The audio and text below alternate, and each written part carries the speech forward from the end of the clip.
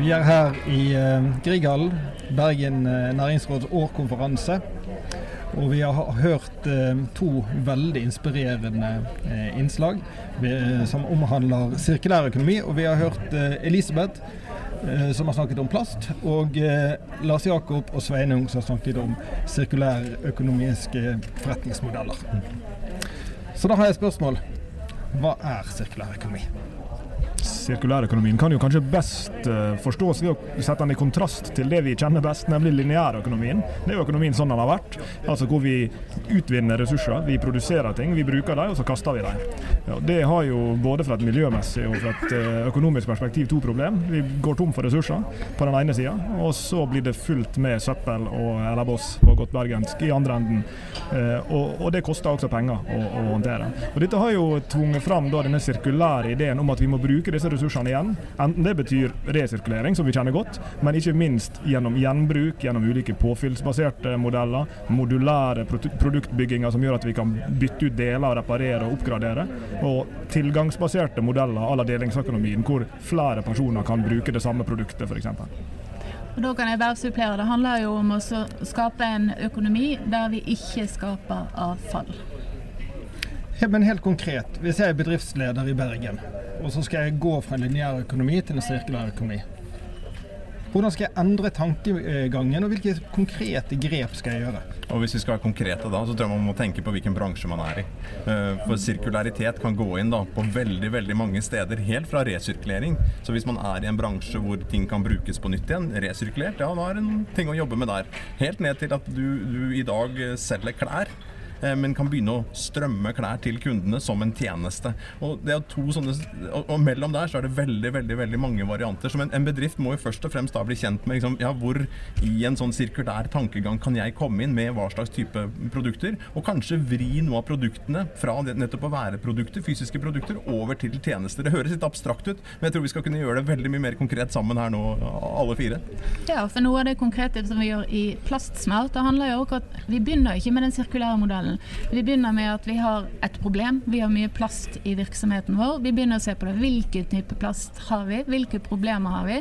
Og så i den prosessen, når man begynner å se på tiltak, så avdekker man at en sirkulær modell kan faktisk være en løsning på dette problemet her. Og da ligger jo noe viktig under det som Elisabeth sa, nemlig at den naive måten å løse plastproblemet på vil jo være å si, ja, la oss gjøre plast forbudt, men det blir for enkelt, ikke sant? For det veldig mange typer plast vi virkelig trenger, og som et fantastisk produkt som kan brukes til veldig mange ting, men vi må skille mellom, ja, hva plasten som vi ikke trenger, som vi kan slutte å bruke plast til, og så hva da med den plasten som vi faktisk trenger, hvordan kan vi sørge for at den blir brukt igjen og igjen og igjen, og til slutt da også resirkulert.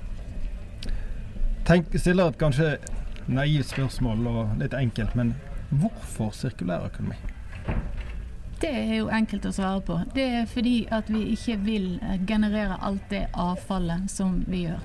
Vi har lyst til å gå ifra å forbruke til å bruke materialer. Og gjenbruke materialer. Og i det så kan jo liksom, fra et økonomisk perspektiv legge til at i alt det som vi har pleid å snakke om som boss eller avfall eller kall det hva du vil, der har jo det lagt så mye latent verdi som vi ikke henter ut. Vi vet jo at det gått skipslaster fulle med elavfall som det masse gull inni, bokstavlig talt gull, og det har bare blitt kastet eller brent eller hva det måtte være, fordi at vi ikke har vært flinke nok til å hente ut disse knappe ressursene. Men nå plutselig, og på egentlig ganske kort tid, så ser vi at nå begynner jo bedriften å knives om å få fatt i disse ressursene, så det at vi henter ut mer økonomisk verdi av de knappe ressursene vi har tilgjengelig, det er jo en av de viktige økonomiske driverne også for dette. Og så vi da oppe på et sånt høyt makronivå, økonomi, sirkulær økonomi, og så vi ned på det konkrete, denne plastflasken vi har hjemme, og så mellom der, sånn som du spurte i sted, disse her bedriftslederne, ikke sant? Og en av grunnene til å ha sirkulær økonomi for å lage sirkulære forretningsmodeller, og det jo ikke bare én ting. Altså du i resirkuleringsbransjen, eller kan bruke ting på nytt, så det greit. Selger du telefoner? Ja, så du har produsert telefoner som har vart et år, ikke sant? Og gått i stykker. Og det jo rasjonelt det, for du tjener jo ikke penger hvis ikke de kjøper på nytt. Ok, der noen sirkulære muligheter i det øyeblikket du kan leie ut denne telefonen i stedet. Du kan ta den tilbake, reparere den, leie den til noen andre, og så plutselig kan du lage en telefon som kan vare i 100 år da, ikke sant? Uten at det noe problem. Og her ligger det en forretningsmodellmuligheter i den sirkulære økonomien også. Kan dere fortelle noe konkret i forhold til noen som har klart å skape lønnsomme forretningsmodeller nettopp ved å tenke sirkulært. Jeg har et godt eksempel på det. Det var tidligere i Dagens Næringsliv denne uka her, så kunne man lese om et selskap som heter Looping. Det var han som startet det. Han pleide å kjøre forbi byggeplasser, og så han på disse brakkegreiene, så var det utrolig mye plast og treverk som ble laget for å lage sidene på disse brakkeveggene. Dette må vi kunne gjøre noe med. Ideen hans var å lage plastvegger som kan gjenbrukes, og han selger de ikke, han leier de ut. Så da kan de som har disse barakkelandsbyene, eller hva de nå heter for noe, de kan da leie disse, og når de er ferdige å bruke de, kan de ta de inn igjen til Looping, som ser om de må fikses, eller om de må skrotes, eller et eller annet. Så forretningsmodellen er ikke da produktet lenger, men det er hele dette systemet og denne logistikken som ligger rundt. Jeg ser også noe spennende i at hvis vi kobler digitalisering og bærekraft sammen, så er en del forretningsmodeller som begynner å dukke opp i å være på en måte plattformen som gjør smartere ressursutnyttelse mulig. Det er jo et godt eksempel i Oslo som er kjent for mange, som heter Gelato Group. De er jo en av de store leverandørene av printertjenester over hele verden, men de er jo ikke en eneste printer rundt omkring i verden. De kjøper seg inn i overskuddskapasiteten på allerede eksisterende printere der ute, og da kan de levere tjenesten nært kunden, men ved å bruke noen andre sin ubrukte ressurs. Og dette er jo også en viktig side ved sirkulære forretningsmodeller, at det handler om hva er det som er her allerede, som vi kan hente mer økonomisk verdi ut av, heller enn å måtte produsere nye printere, nye biler, nye slalomski og hva det måtte være. Ja, tenk på, vi snakker om sirkulær økonomi. I bunnen så ligger jo økonomi. Å få mye ut av så lite som mulig. Vi har noen knappe ressurser, det skal vi utnytte på en god måte. Og da er det jo ikke noe fornuftig å kaste ting, brenne ting, hvis de kan brukes på nytt igjen. Det er jo ikke noe fornuftig å måtte grave etter gamle dinosaurer for å lage ny jomfruelig plast, som skal brukes én gang, og så skal det tilbake igjen. Kanskje i verdikjeden, kanskje plukkes opp og resirkuleres, men vi må gjøre noe med mye før det, og kunne gjenbruke disse tingene vi har rundt oss, som er kjempeviktige, og som gjør at vi kan leve gode liv. Dere da som jobber med å være misjonærer innenfor sirkulær økonomi. Hvilke hindringer eller trusler er det dere opplever for at vi skal klare å få den sirkulære hverdagen og virkeligheten? Jeg kan nevne en ting, og det er jo at det er klart at når du skal begynne å bygge en økonomi av denne typen. En ting er jo liksom den enkelte forretningsmodell, men hvis du ønsker å rigge økonomien som sådan i denne retningen, så vil jo det få konsekvenser for hvordan du tenker om regulering for eksempel, og hvordan du tenker om lovgivninger. Dette så vi jo et veldig godt eksempel på når Bergans på sin flaggskipbutikk i Oslo hadde lyst til å begynne å selge brukte klær og reparerte klær og sånn. Og så viser det seg at vi har en lovgivning i Norge som er ment å jobbe mot heleri, som gjorde at de hadde ikke lov til det. Så da måtte jo Stortinget ta hastemøte for å bli kvitte seg med denne gamle loven som sto i veien for noe som vi egentlig ønsker, nemlig at bedrifter kan selge produkt flere ganger. Og dette er jo bare ett eksempel av fryktelig mange regulatoriske grep som kan være med på å stimulere til mer sirkulær økonomi. Tenk på Sverige for eksempel, som nå har halv moms er det vel på reparasjonstjenester. Ja, da forsøker de å gi et insentiv til de aktørene som kan bidra med reparasjon, heller enn at vi skal kjøpe nye ting. Men jeg er enig med det du sier med rammebetingelser. Det er utrolig viktig for at vi skal lykkes med det. Vi må gjøre noe med rammebetingelsene, sånn at det blir lettere å legge til rette for en sirkulær økonomi. Men ellers vil jeg ikke si hva er hindringene for at vi kan komme der? Det er så utrolig mye muligheter akkurat nå, så da tenker jeg at ok, la oss begynne med mulighetene da.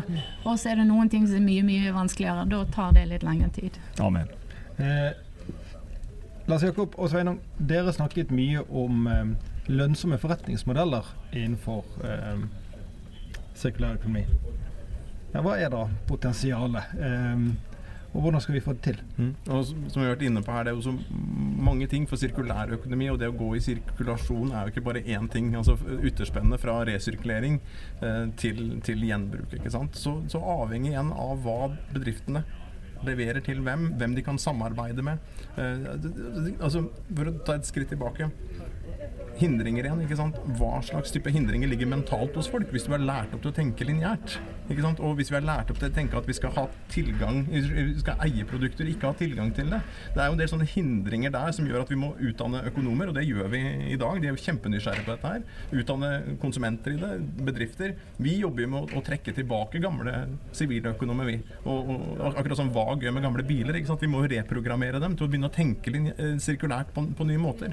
Så det å begynne å skjønne disse forretningsmulighetene, skjønne til å ta kunden i hånda, gi dem ting som de har lyst på og trenger på en mye bedre måte enn det som har blitt gjort før. Ikke liksom kreve hele tiden at det er kunden som skal ta den kostnaden, for det er ofte en ekstra kostnad knyttet til ting. Så lag attraktive, gode tjenestetilbud og produkter som kunder vil ha. Jeg vil snu på det og heller si hvor ligger mulighetene i den lineære økonomien i en verden som ikke kan være lineær lenger. Altså, vi stiller ikke det spørsmålet, men det vi egentlig burde tenke nå, det er jo at i en verden som er så ressursknapp som man er, hvor det er en sånn overflod av godt gammeldags boss av alle mulige typer som bryter ned økosystem, så vil det komme til å komme presset, og det har allerede begynt å komme veldig langt fra regulerende myndigheter, fra investormarkeder som ser at her er det store risikoer som vi er nødt til å håndtere, og fra mennesker som har lyst til å, som Sveinung sa, fortsette å leve veldig gode liv, og det kan vi gjøre innenfor sirkulære forretningsmodeller, kanskje enda bedre enn med de forretningsmodellene vi har i dag. Vi hørte jo da Plastsmart ble presentert. Hvis vi da skal tenke at vi skal få til en resirkulering av plast. Plast er jo ikke plast, det finnes utrolig mye typer plast. Hvordan skal vi få til en resirkulering av plast med dagens plastvirkelighet? Dette er et stort spørsmål, men igjen da, så ser vi på konkrete case. Helse Bergen er en virksomhet, eller hele Helse-Norge, virksomhet som man må ha plast for at mennesker skal overleve. Det de har begynt med der, er jo rett og slett å se på de ulike fraksjonene de har av plast, og de følger plasten helt til siste endestasjon. Det de ser da, hvilken type plast kan resirkuleres, og så legger de til rette for det. Da sorterer de ut det som kan resirkuleres, og resten tenker de skal gå i restavfallet. Så må målet da være å få opp den andelen som kan resirkuleres over tid, sånn at ikke alt det andre havner i restavfallet. Så strukturert, målrettet arbeid over tid. Og så er det også viktig å skape en etterspørsel etter det resirkulerte plasten. For Helse Bergen har vel rundt er det 30-40% av all plasten er PVC, som er egentlig et ganske godt produkt. Hva kunne vi brukt all den PVC-en til? Noen må etterspørre det. Men tenk når vi har hatt en økonomi da, i 100 år og hatt tilgang til kjempebillig plast. Det har ikke vært noen kostnad i det hele tatt. Og så plutselig blir det dyrt, og det kommer reguleringer rundt det. Og så er vi mennesker ganske smarte da. Så hvordan er det man kan lage nye typer plasttyper, lage systemer rundt dette her, lage nye reguleringer, lage smarte forretningsmodeller som enten er tilpasset resirkulering, eller som er tilpasset gjenbruk på nye måter. Hvordan kan man legge til rette på sykehus, som du sier, så man faktisk har mulighet til å sortere, og ser at ja, her ligger jo faktisk gull. Det er ingen som gidder å plukke opp gull på bakken hvis det ikke har noe verdi. Så hvordan er det man kan lage et system hvor gull faktisk har verdi, eller plast faktisk har en verdi, ikke sant? Så jeg tenker at i løpet av en 10 års tid, som Lars Jakob var inne på her, snu det på huet. Vi har tenkt lineært, og så skal vi begynne å skjønne nå at det ligger verdier i det sirkulære, og med menneskelig kreativitet da, og kapital rundt, og interesser rundt det der, så er jeg ganske optimistisk, i hvert fall at akkurat det skal vi bli mye bedre på. Hvis vi da skal klare å bruke disse ressursene som ligger i avfallet vårt, så må vi vite hva som ligger i avfallet. Har dere noen tanker hvordan vi skal klare å sikre hva er denne plasten? Hvilke type plast er det? Er det produktansvarsloven som er løsningen, eller har dere noen refleksjoner? Det er jo sikkert flere ting. Altså, det ene er jo, som du er inne på, reguleringer og alle mulige slags standardiseringer vil selvfølgelig være med på å hjelpe der. Vi går jo mot en verden hvor med en kombinasjon av sensorikk som blir billigere og billigere, så kan du digitalt merke ting. Og det andre er jo at du nå får sånne sporbarhetsteknologier av veldig mange ulike fasonger som gjør at det er lettere for oss å skanne et produkt eller nær sagt lese på det eller hvordan det måtte være, og få all informasjon vi trenger om hvor det kommer fra, hvor det har vært og hvor det er på vei hen. Så jeg tror at her vil det komme noen system som vil sakte vokse fram. Det er sikkert litt konkurranse mellom teknologiene og sånn, men jeg tror spoler vi 10 år fram, så vil vi ha veldig god kontroll på ressursene rundt oss, fordi at det vil bli en viktig konkurransefaktor. Jeg snakket med en aktør i Oslo her på en annen konferanse tidligere denne uka her, som kom fra et selskap, jeg tror det er noe sånn type Courage, eller noe i den duren der, og er i markedet, sa han da, med en sniffer som kan sniffe og se hva slags type produkt det er. Han kan stå med en metall som er resirkulert, og en som ikke er resirkulert, på en eller annen måte, ikke spør meg hvordan, så kan han også lukte at hvem som er resirkulert og hvem som ikke er det. Ikke spør meg hvordan det høres ut som voodoo for meg, bevares, men allikevel hvordan kan man få tak i ny teknologi da, som vet hva slags type plast det er, for eksempel, i dette her. Så sammen med reguleringer så trenger vi ny teknologi, ingeniør. Ja, og det som skapte denne veldig store oppmerksomheten om plast, det var jo denne kvalen som kom inn på Sotra for 2,5 år siden, med alle disse bæreposene i magen. Med denne teknologien som det beskriver her, med denne avanserte merkingen, så ville vi kunne sett nøyaktig hvor denne plasten kom ifra. Og da vil det bli ydmykende hvis det står at denne plasten kommer fra selskap sånn og sånn. Da kan du være ganske sikker på at det selskapet vil gjøre noe for at det ikke skal skje igjen. Og det er bare å gå på stranda i Bali det, og plukke tannpastatuber på morgenkvisten. Når det kommer, du vet jo hvem som er markedsledende, ikke sant? Og det samles jo sammen, puttes i jungelen, så kommer regnet, og så går det rett ut i hav. Så når du havner på en 10-lista med de verste plastforurenserne i verden, igjen og igjen og igjen og igjen, og hvordan skal dette gjøre? Så det er en rimelig nysgjerrig de på. Det er jo ikke noe bra å få den type oppmerksomhet. Det er svært dårlig. Sveinung og Lars Jakob, fra scenen i dag så lanserte dere Bergen som potensielt verdens sirkulære økonomi-hovedstad. Hvordan skal vi få det til? Ja, da må vi begynne da. Og vi har jo begynt. Altså, bevar meg vel. Du kan se på ulike organisasjoner her i byen. Vår egen på NHH. Vi utdanner jo kull på kull nå med studenter som plutselig vet hvordan sirkulære økonomiske forretningsmodeller funker. De kan gå ut og implementere dem. Hvis du drar opp til Waste IQ, som det er vel fortsatt regnet for en startup, så driver de og digitaliserer avfallsstrømmene. Så det kan du se for deg kan bli en eksportvare det. Altså at vi kan ta ansvar for å digitalisere ressursstrømmene i hele verden. Hvorfor skulle ikke vi kunne gjøre det herfra? Vi nyter jo i Norge tillit på bærekraftspørsmål der ute, det vet vi. Så vi er godt posisjonert til å kunne bli leverandørene av de grønne teknologiene en ting, men de grønne, kall det plattformene og de grønne løsningene mer generelt. Og spe på da med Bob. Spe på med BKK, spe på med BIR i Bergen. Altså det er noen aktører her som kan ligge i bånd sammen med andre teknologibedrifter.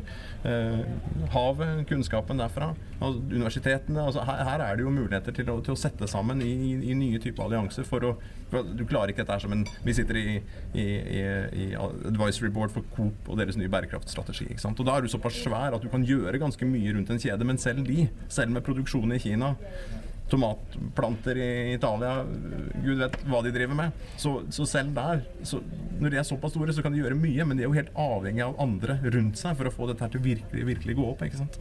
Så en hub i Bergen, det burde være mulig. Og så vil jeg anbefale alle å bli plastsmart partnere, selvsagt. Lars Jakob, Elisabeth og Sveinung, takk for samtalen. I like måte. Tusen takk.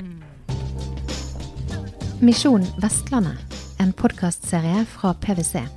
Abonner i podcastappen som du finner på din telefon.